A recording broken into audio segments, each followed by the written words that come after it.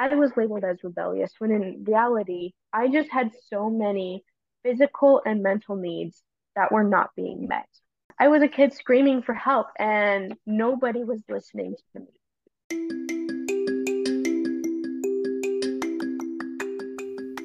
Hey y'all, thanks so much for listening in today to the Confident Mompreneur podcast, the podcast by real women for real women, where we talk about real life difficulties and triumphs as women, moms, business owners, and more.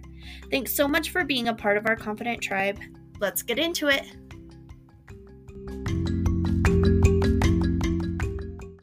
Hello.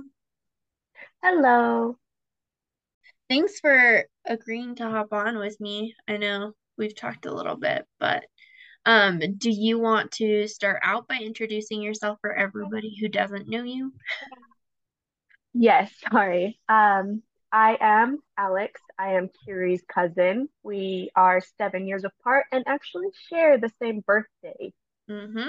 So Birthday twins. crazy to think. Yeah, we've been birthday twins. Um, yeah, it's still crazy to think that we're birthday twins. Right.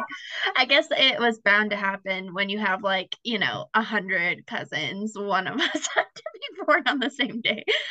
No kidding. And I actually don't think we're the only cousins that share a birthday anymore Yeah, I because think there's at this so point many of us. we Because yeah. grandma had 10 kids by herself. Mm, And then, each kid had between, 2 to 5 children. So, yeah. there's only so many months of days. Yeah. There's a lot of us in our family, if you can't tell.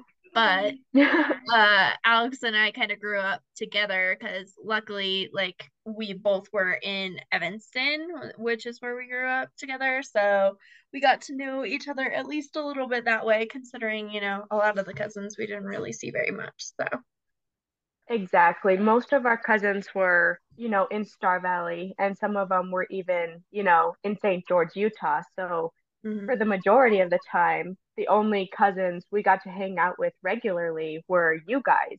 Mhm. And, Aunt Candy would babysit us all the time. We'd come spend weekends over. We'd take the bus home from school with you guys. Like, we grew up more like siblings than cousins sometimes. Yeah, really. Which is a nice thing about growing up in a pretty tight knit family, though. It's you just get extra siblings sometimes. Exactly. And I already had plenty of siblings. I actually have 5 siblings. I have 2 sisters and 3 brothers. I am the youngest of, or second youngest of 5. Youngest Um, sister. yeah. I'm the youngest sister. But it's crazy to think. I actually just found out that I have another sister last month. Her name is Sarah. And I love her. I didn't know that she was my sister. It's always been speculation. But we found out that she is for sure my sister. So now I get another sibling. Cool. Gotta love it. More family to Yeah. love on your kids, right? Oh, and exactly. Everybody just loves my kids and they're so cute. And everybody's always like, oh, they look so much like you. And I'm like, well, I did most of the work, so they should look like me. It better look like me, right? No kidding.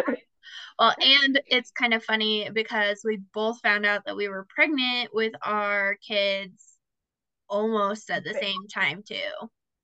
Yeah, I think Samantha and Harrison are only what, 1 or 2 months apart, if that. Harrison was born in October. When was Sammy born? July 10th. She was July. born So 6 days before our birthday. yeah, but we found out that we were pregnant about the same time. Yeah, because I didn't find out I was pregnant with Samantha until 20 weeks along. So that Yeah, was terrifying. yeah. Can you talk a little bit about that whole experience? Because that was all just wild. That was so crazy for everybody, Yeah. not just myself, because, oh, okay. So I was 14 when I had Samantha. I had her 6 days exactly before I turned 15. Um, oh boy, this is such a huge ball game to get into. So I was a freshman in high school, and Samantha's dad and Tyler's dad. He was a senior at the same high school at that time. And I don't want to say any names, but we had become very close friends and very close, like you know what I mean. And I had gotten pregnant that November. And I didn't find out until the following March that I was pregnant, because I had a lot of issues with my cycle. So it was normal for me to be late and stuff like that. But then I did find out at 20 weeks, and I found out that same day that we were having a girl.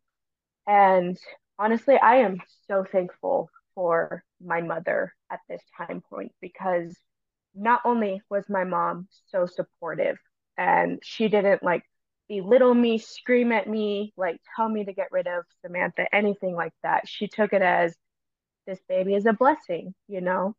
And we got home. My mom took me to this appointment, by the way. We got home and I told my dad, expecting my dad to just blow a fuse. And he didn't, actually. Both of my parents were so supportive in this time frame. And me being only 14, I barely knew how to take care of myself, let alone another human being. So I was terrified. And so I messaged the dad and I was like, hey, do you remember when I asked you to get me a pregnancy test and it was negative? Well, this picture right here is our negative pregnancy test. And so him and his parents came over for dinner and we talked about things, talked about what we were going to do. And um, I guess it just kind of went on from there. I had her 3 weeks early. I had her at 37 weeks. She was healthy. And it all just kind of went downhill from there. Because I was 14 and so young, I didn't really have a healthy relationship role model for me from my parents. I didn't know what was okay and what was not okay in a relationship. I didn't know what was healthy and what wasn't healthy. He was very not only emotionally abusive, but sometimes physically and very sexually abusive. When Samantha was only a few months old, he had already raped me multiple times by that point. And actually, Tyler, my son, is born from me being raped. Um, and I was with their dad for almost 3 years on and off. And he had raped me, sexually assaulted me multiple times. He accused me of cheating on him multiple times, and he would go through my phone constantly check my location on social media, and he would throw my phones and break my phones when he couldn't find anything, accusing me of deleting it all and stuff like that. Um, I I had left him multiple times during our 3 year relationship, but then, I always went back to him because I was afraid that like the lawyers, whatever the justice system would see that I am so young, they would give custody of my children to the dad because of that fact. So I kept going back to him m- only because I was terrified of losing my kids or not being able to see my kids every day.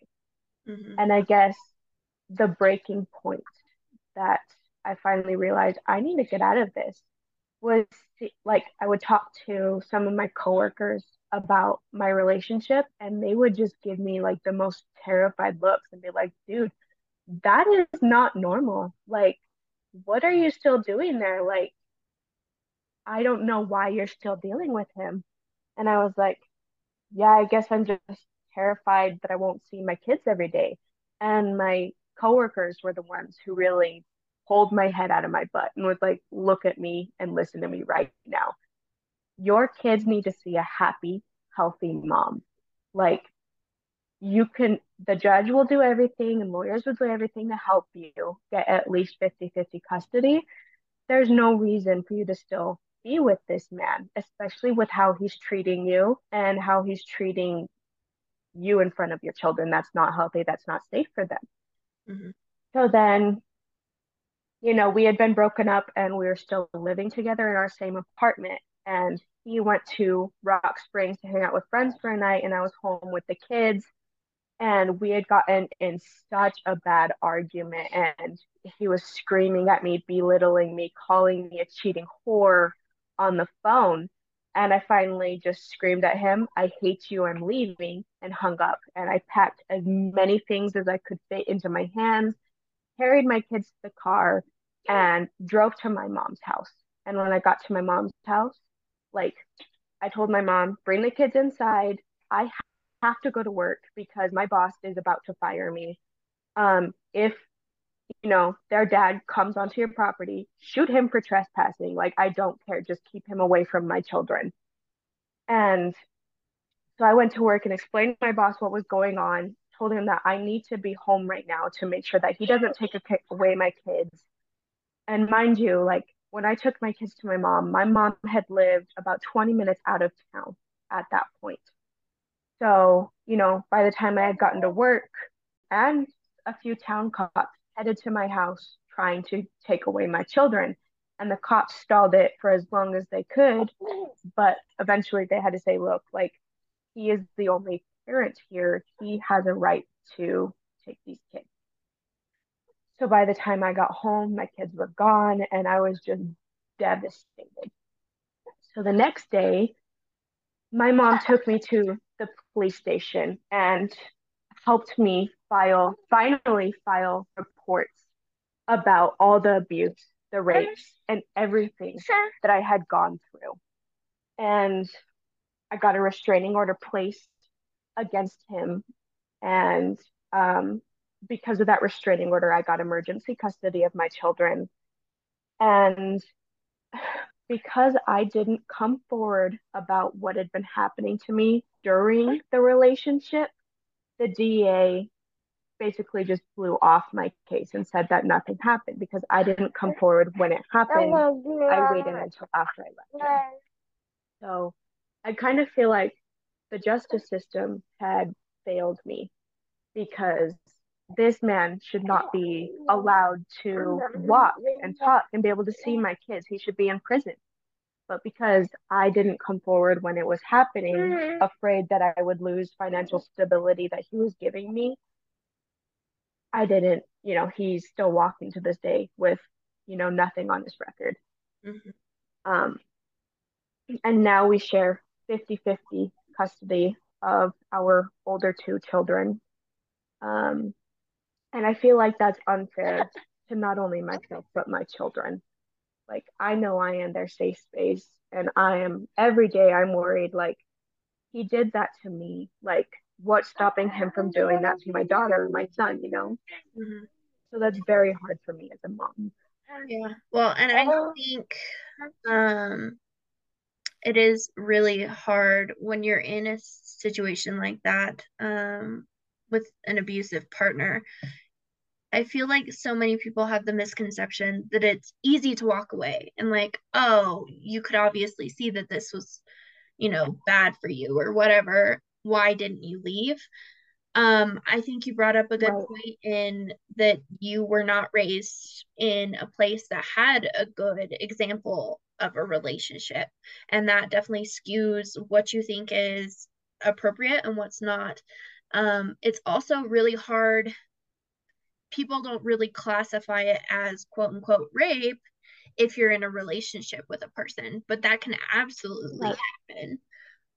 So I mean, I feel like there's so many different factors that go into it. There's the financial factor, the legal factor. There's all of these other things that prevent you from leaving when you should. And I mean, I've been there. I've done that. I totally understand, but I do think it's a big conception, a misconception for a lot of people. I agree. And unless you've actually been in that situation before, you don't understand really just how hard it is to leave a situation like that.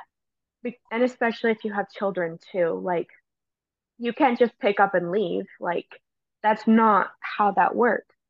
And a lot of the times, like you want to leave, you so desperately want to leave, but there's so many other factors in the way of that that you can't just leave. Yeah. And most of the time, most of us don't realize that it's wrong or what's going on until it's too late anyway.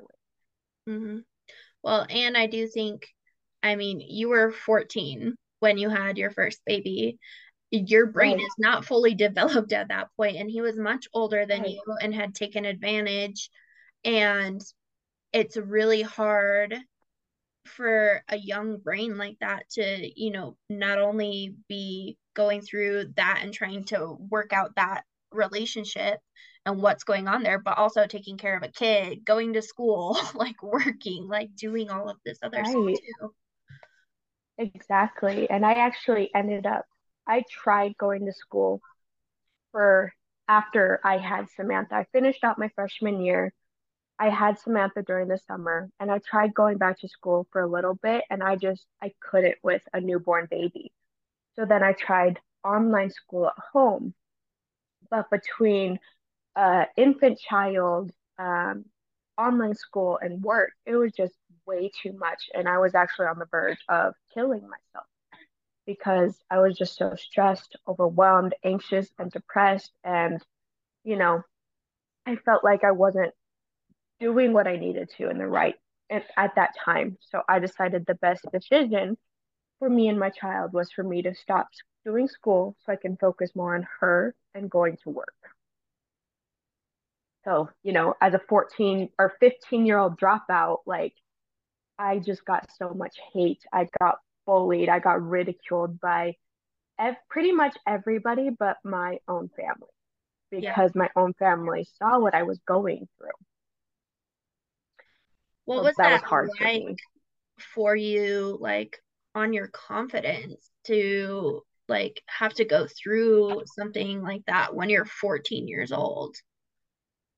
Honestly, like back then, I had no idea. But looking back on it now that I'm in a healthy marriage, like I have, an amazing husband. He's an amazing father to not only our child that we share together, but my older two kids that are not his.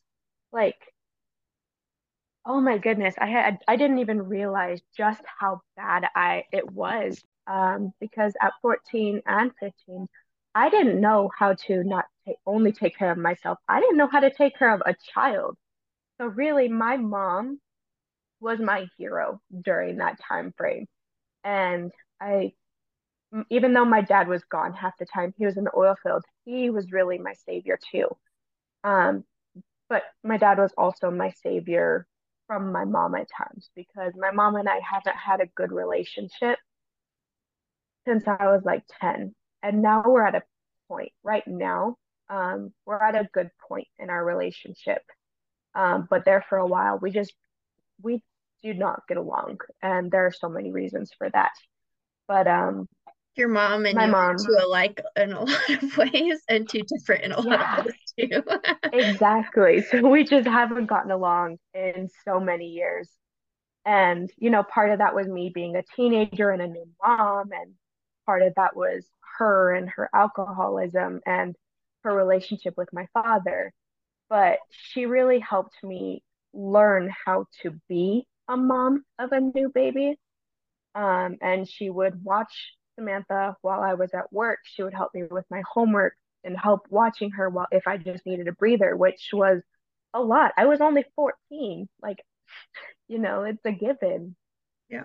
But, it was just so hard for me. And I was bullied my entire freshman year for being the 14-year-old pregnant girl. And, everybody called me so many dirty names. And I don't even think they realized what actually happened and what was going on. Um, and, everybody, you reap what you sow. So Yeah, it's those true. words did affect me, but now they don't because I know how good of a mom I've turned out and how good of a person I've turned. And it doesn't stop me. Yeah. And I mean, I would like to take kind of a step back and talk about kind of maybe some of the things that had led into that point too. I know we had talked a little bit about um kind of the tumultuous relationship that you had to view at home, and your mom's alcoholism and all of that stuff. Do you want to talk about kind of your childhood a little bit and kind of what you feel like may have kind of helped Led lead up to to that that. point? Yeah, Yeah. Um, oh boy, I don't even know where to start. there's a lot. So yeah, there is just so much. I don't even think there's enough for one pod. There's too much for one podcast, but I'll kind of sum it up a little bit. Um, so like I said, I am the second youngest of six total siblings. Um, I didn't really grow up with any of my older siblings. They are my dad's children, not my mom's children. Sometimes two of my older siblings would come stay with us from a time period or two, but for the most part, it was just me and my little brother Caden. Um, we moved to Evanston when I was just starting preschool. And my dad was working in the oil field. He was gone half the time. I guess it was, like a good normal white picket fence family up until my mom started drinking heavy. And that started when I was about 7 or 8, I want to say. And from then on, everything just took it, took it downhill. Um, I remember my brother and I not knowing where our mom was, whether she was at a friend's house, whether she was at the bar or at work. Um, but sometimes we'd be by ourselves for a night or two while my dad was gone. And there were times when I would myself come stay at your house because Mm, Aunt Candy was my savior from my own mother. And I've talked to her about that many times, how like, I felt there for a time that Aunt Candy was my second mom. Like she was my saving grace since I was 7. yeah, And that woman has helped me more than anybody knows. And she modeled how to be a good mom and a good wife for me. Whereas my mother taught me, mm, she didn't teach me how to be a good person. She more taught me how not to do things, how not to be a wife, how not to be a mother. And she's, my mother is very narcissistic. She, I don't mean to be putting my mother on blast on here, but I've talked to some people about this, and some people know my mom personally. And I felt that me and my mom will never really have a good relationship because my mom wasn't there for me as a child. And if you break that relationship early in life, you're never going to get it back. And I just felt, and I know how my siblings feel about this and my father, but she's always put alcohol before her family. And drinking makes everything so much worse and just heightens everything, heightens your emotions, makes you so depressed and mean. And that's how she was. Like, I didn't have an emotional bond with my mom because she was so overly emotional about everything. And she would treat us very poorly as children. Whether that be not liking the dinner she made, she would turn that around and be like, oh, sorry, I'm such a bad cook, and just make it about herself instead of realizing, like, oh, my child doesn't like what we're eating. Would you like something else? So, I actually have an eating disorder that I'm trying to get over because I was always forced to, you know, eat that what I didn't like. My mom would put a lock on the pantry when she was at work because if we were caught eating when she wasn't home, we would get in so much trouble, and she would call it stealing food in your own house.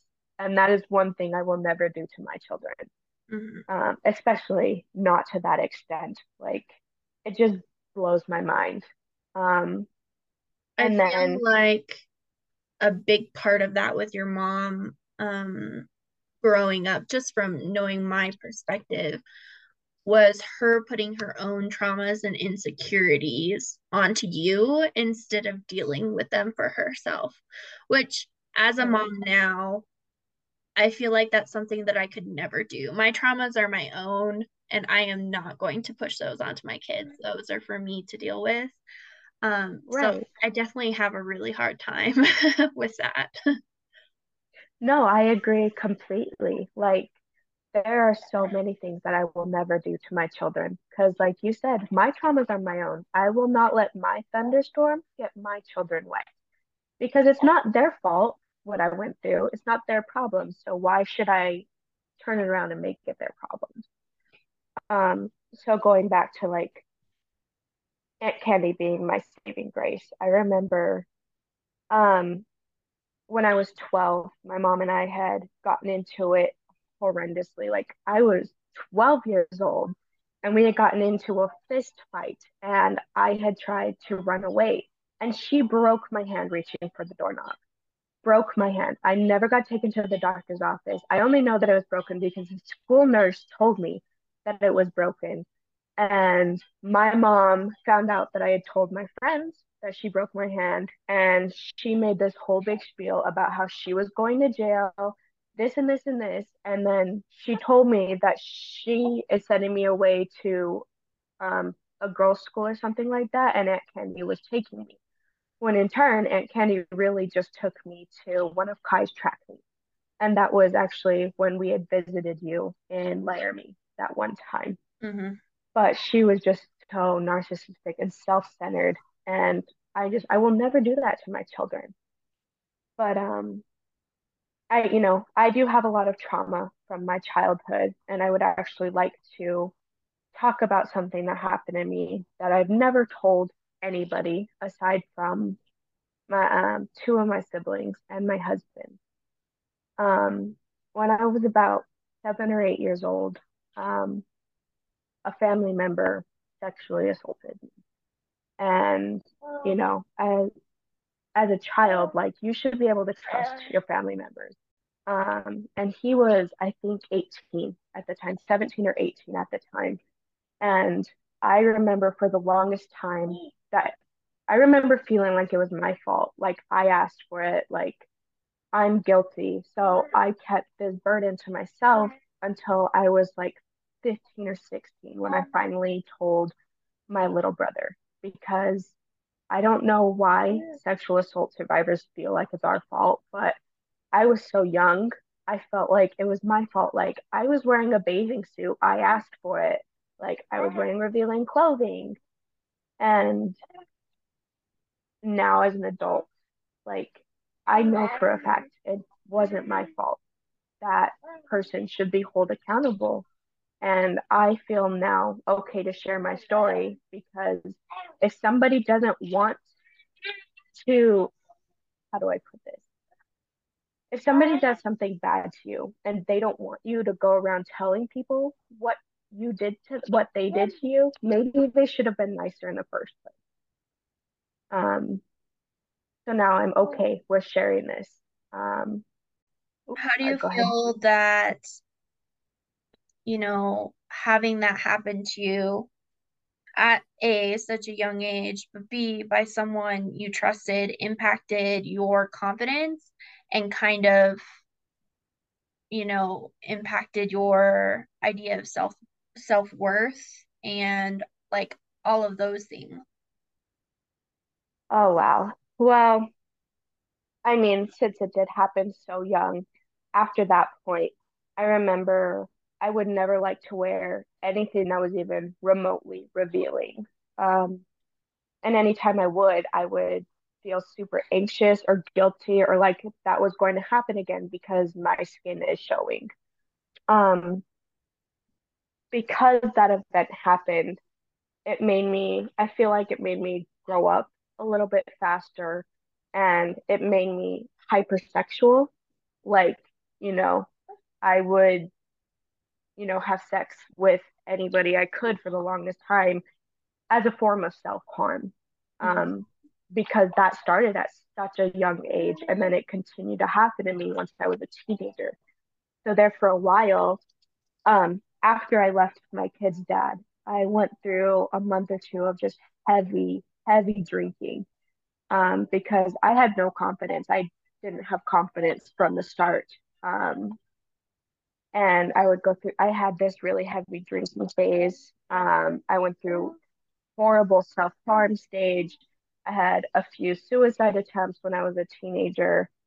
Um, and just now, barely at almost 21 years old, I am gaining my confidence. And I think that's because, I have a good husband.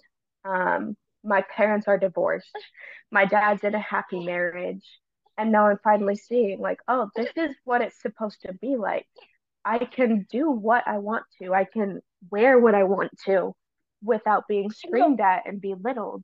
And, I can be my own person, not a version of somebody else, a version that somebody else wants me to be. So I'm just barely finding out who I am as a person.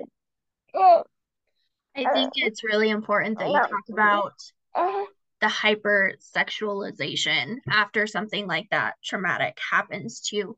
Right, I feel like that's another big misconception is if something like that happens to you, you never want to be touched again. And that can be true for some survivors, but it's not true for all of them. right, Hypersexualization is something that can come from it too. It's just another form of trauma, dealing with that trauma, and like you said, kind of that self harm too. But there's so much that goes into it, and it just drags your confidence down. And when you have something like that happen at such a young age, and then it's like, pretty soon after that, you get into this other abusive relationship. You're having a child at 14 and you're being ridiculed by that. Like, I do think that it shows a lot of strength in you to be able to go through all of that at such a young age and come out and, right, you're only 21. You've got so much life ahead of you. And right. now you are in a place where you can feel like you can actually develop that love and confidence and self worth that you deserve. Right, exactly. Viral. I had that actually happen last night. I was watching a TV show and this actor Hmm. came on the screen and he looked just like the person who had sexually abused me. And all of a sudden I was like, anxiety through the roof. My depression was starting to set in. And I was like, what is going on? And I didn't even like put the pieces together until I like looked at the actor's face and I was like, oh my God, he looks just like him. And I was like, okay, I'm going to Right, shut this off now because I can tell that that is a big trigger for me. And not something that you would ever expect. right, You're just like watching TV and hanging out, and that pops up, and it's like, oh, okay. right. Right. And, I've been there too, or certain smells will trigger something. And like you said, I've had a few actors that look just like my ex, and it just like watching that show will just give me huge amount of anxiety. Or Mm-hmm. sometimes something somebody will say, whether they mean it in a wrong way or not, like that will trigger something, or somebody that I don't know touching me. People don't realize how many things can become triggers after such a traumatic event like that. Yeah. Can you talk a It's little bit crazy. about moving from such a traumatic and abusive relationship and now trying to build a healthy relationship? Because I know for me personally, that has been one of the hardest things that I've done is like rewriting all of those narratives from this past Right, relationship and not putting them onto my healthy relationship now. right. And you're so right. It is by far the hardest milestone I have ever done. And like I said, I'm only 21. So, like, a lot of people are going through this at your age or even older than that. But me, I'm going through it as like a teenager and early 20s.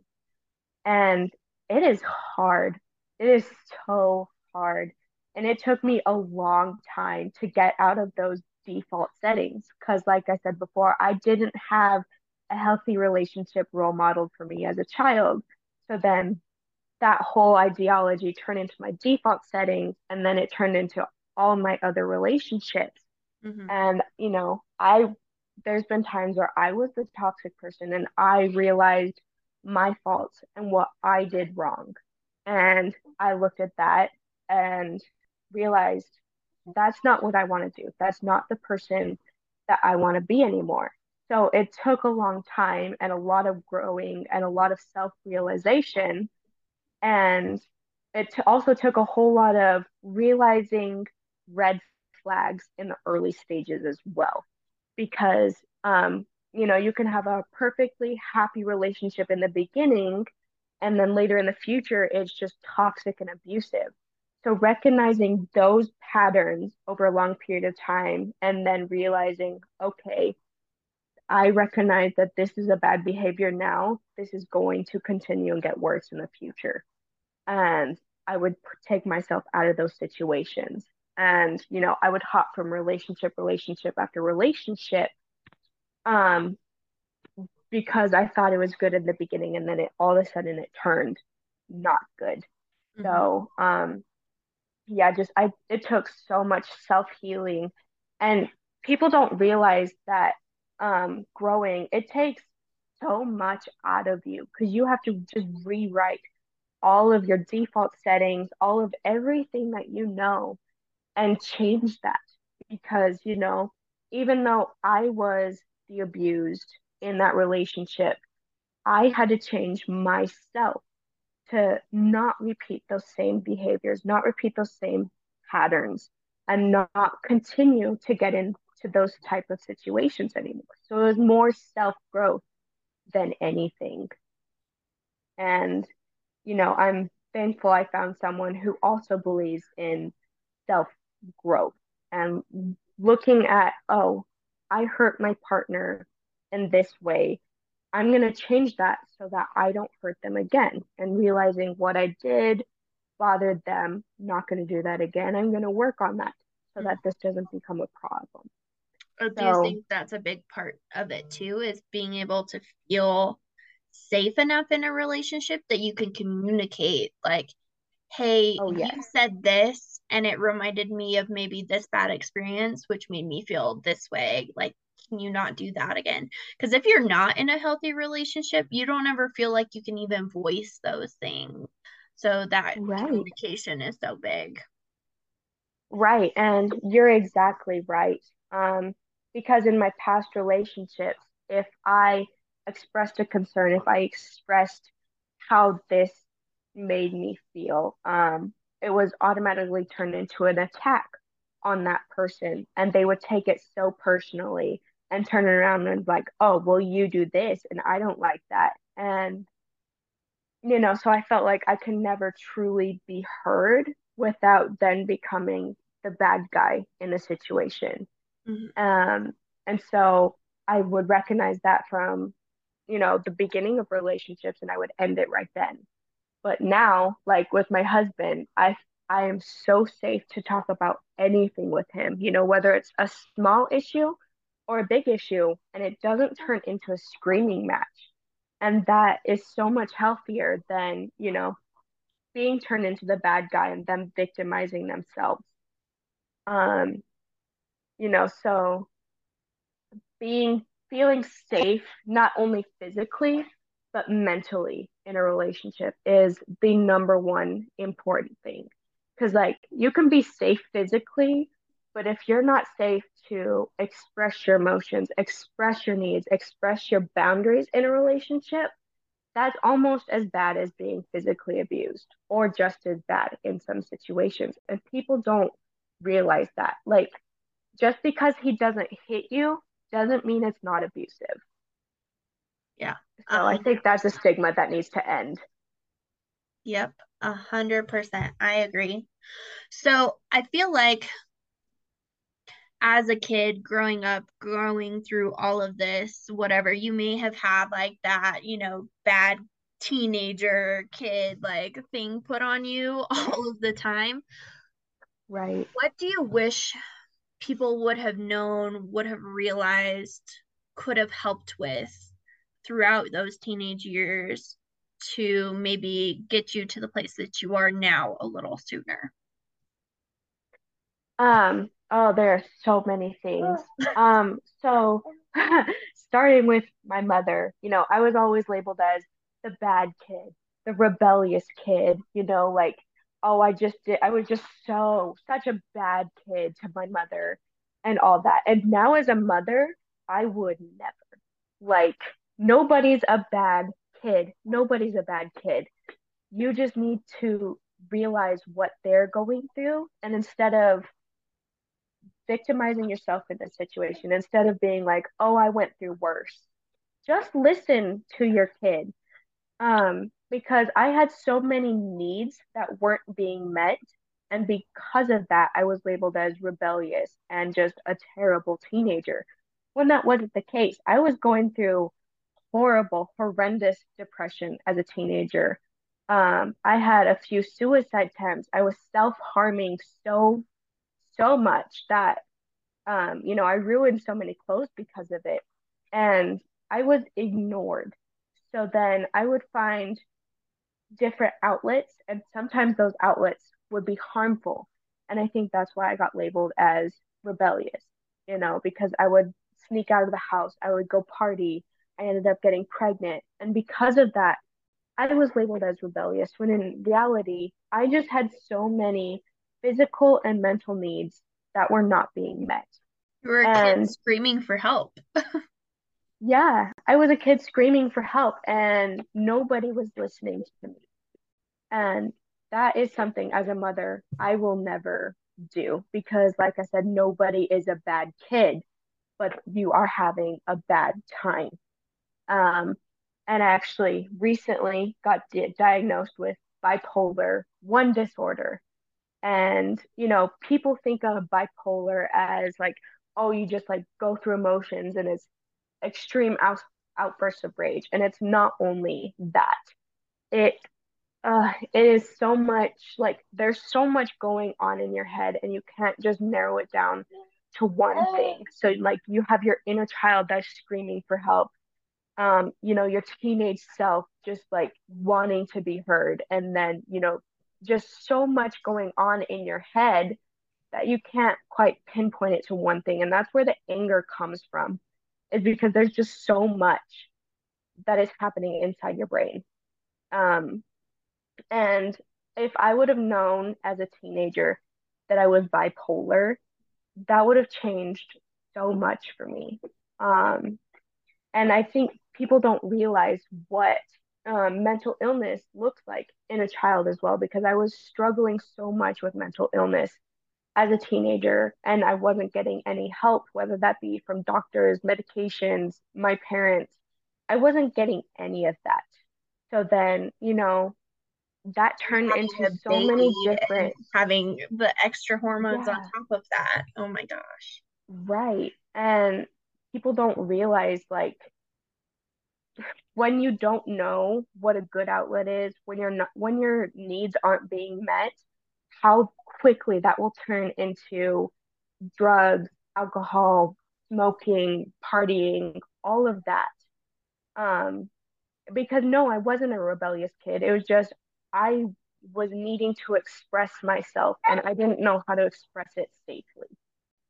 When you were in like a healthy and safe space, like coming over to my house with my mom and me and my brothers, I always felt like you weren't that rebellious kid that you were when you were at home because you had that safe space where you could let go of those emotions. You felt like your needs were going to get met, like all of those things. All you needed was that safe space to be able to express yourself.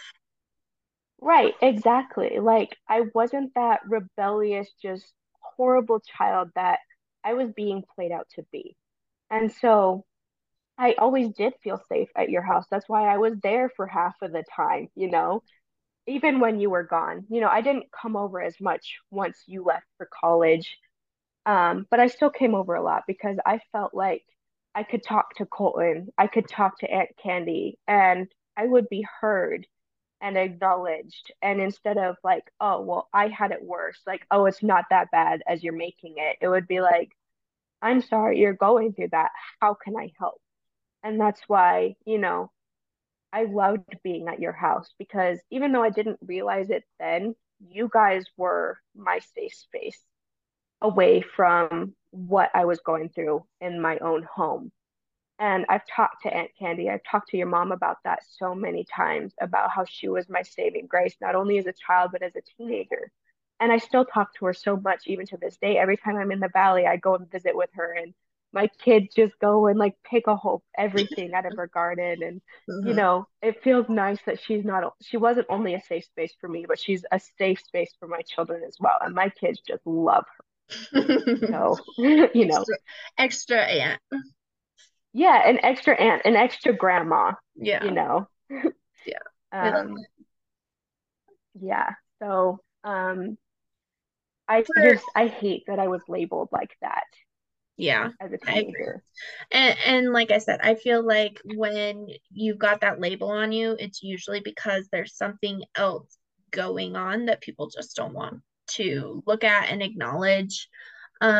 For anybody that is kind of going through a similar situation as you, whether it be, they've gone through sexual assault, they've been through an abusive relationship, they're going through a teenage pregnancy, or their kid is going through a teenage pregnancy, what are some, words of wisdom that you would give them? Oh, I have way too many. I could actually write a whole book Love about it, and I think I might. Um, but honestly, the main thing would be don't just look at the front page of the book. Don't just look at the cover of the book because the cover of the book isn't going to tell you everything you need. It's just a few words when there's this whole thick chapter book of other details that are important. Um, and also, like, be there for your friends, be the support that they need. Instead of just listening to what other people have to say, be the support. And if, as a teenager who had a baby, I needed that support. So find your group, find your tribe that is going to help you. Whether that means leaving, finding that safe, healthy space, or, just reaching out. And, I'm just thankful that my mother was supportive during that time frame and she really did help me out. Yeah, just be there for your friends. Don't listen to what everybody else has to say about somebody. If you want to hear something about somebody, go ask them yourself because you're only hearing this much of a story when there's a whole chapter book of other things that are going on. Um, and honestly, just do the best you can with what you have given. Don't judge your personal experience and base that off of others. And what I mean by that is like, don't discourage yourself. Don't belittle yourself and tell yourself it's not that bad. Other people have it worse. Because that's just, ugh, that's so hard on yourself. Just because other people might have it worse doesn't mean that you don't have it bad in that moment.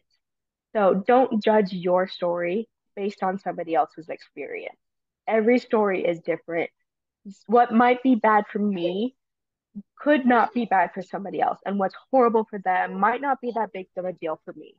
So just take a step in their shoes, take a look in their perspective, not just your own. And that's honestly the biggest thing that's helped me grow is looking at the bigger picture, just not just my view of things, looking at everything else and realizing, oh, this is what was actually the problem when I was only seeing that.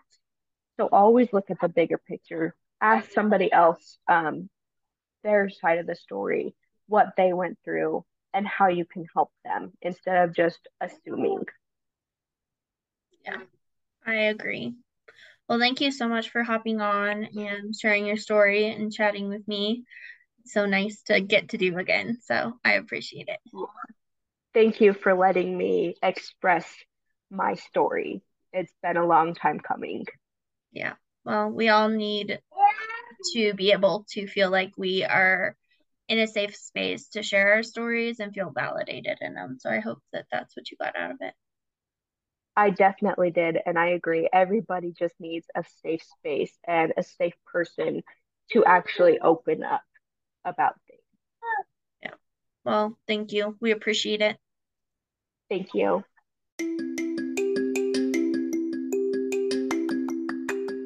If you loved this episode, please let us know by submitting a review or sharing with the women in your life. We'll see you next time.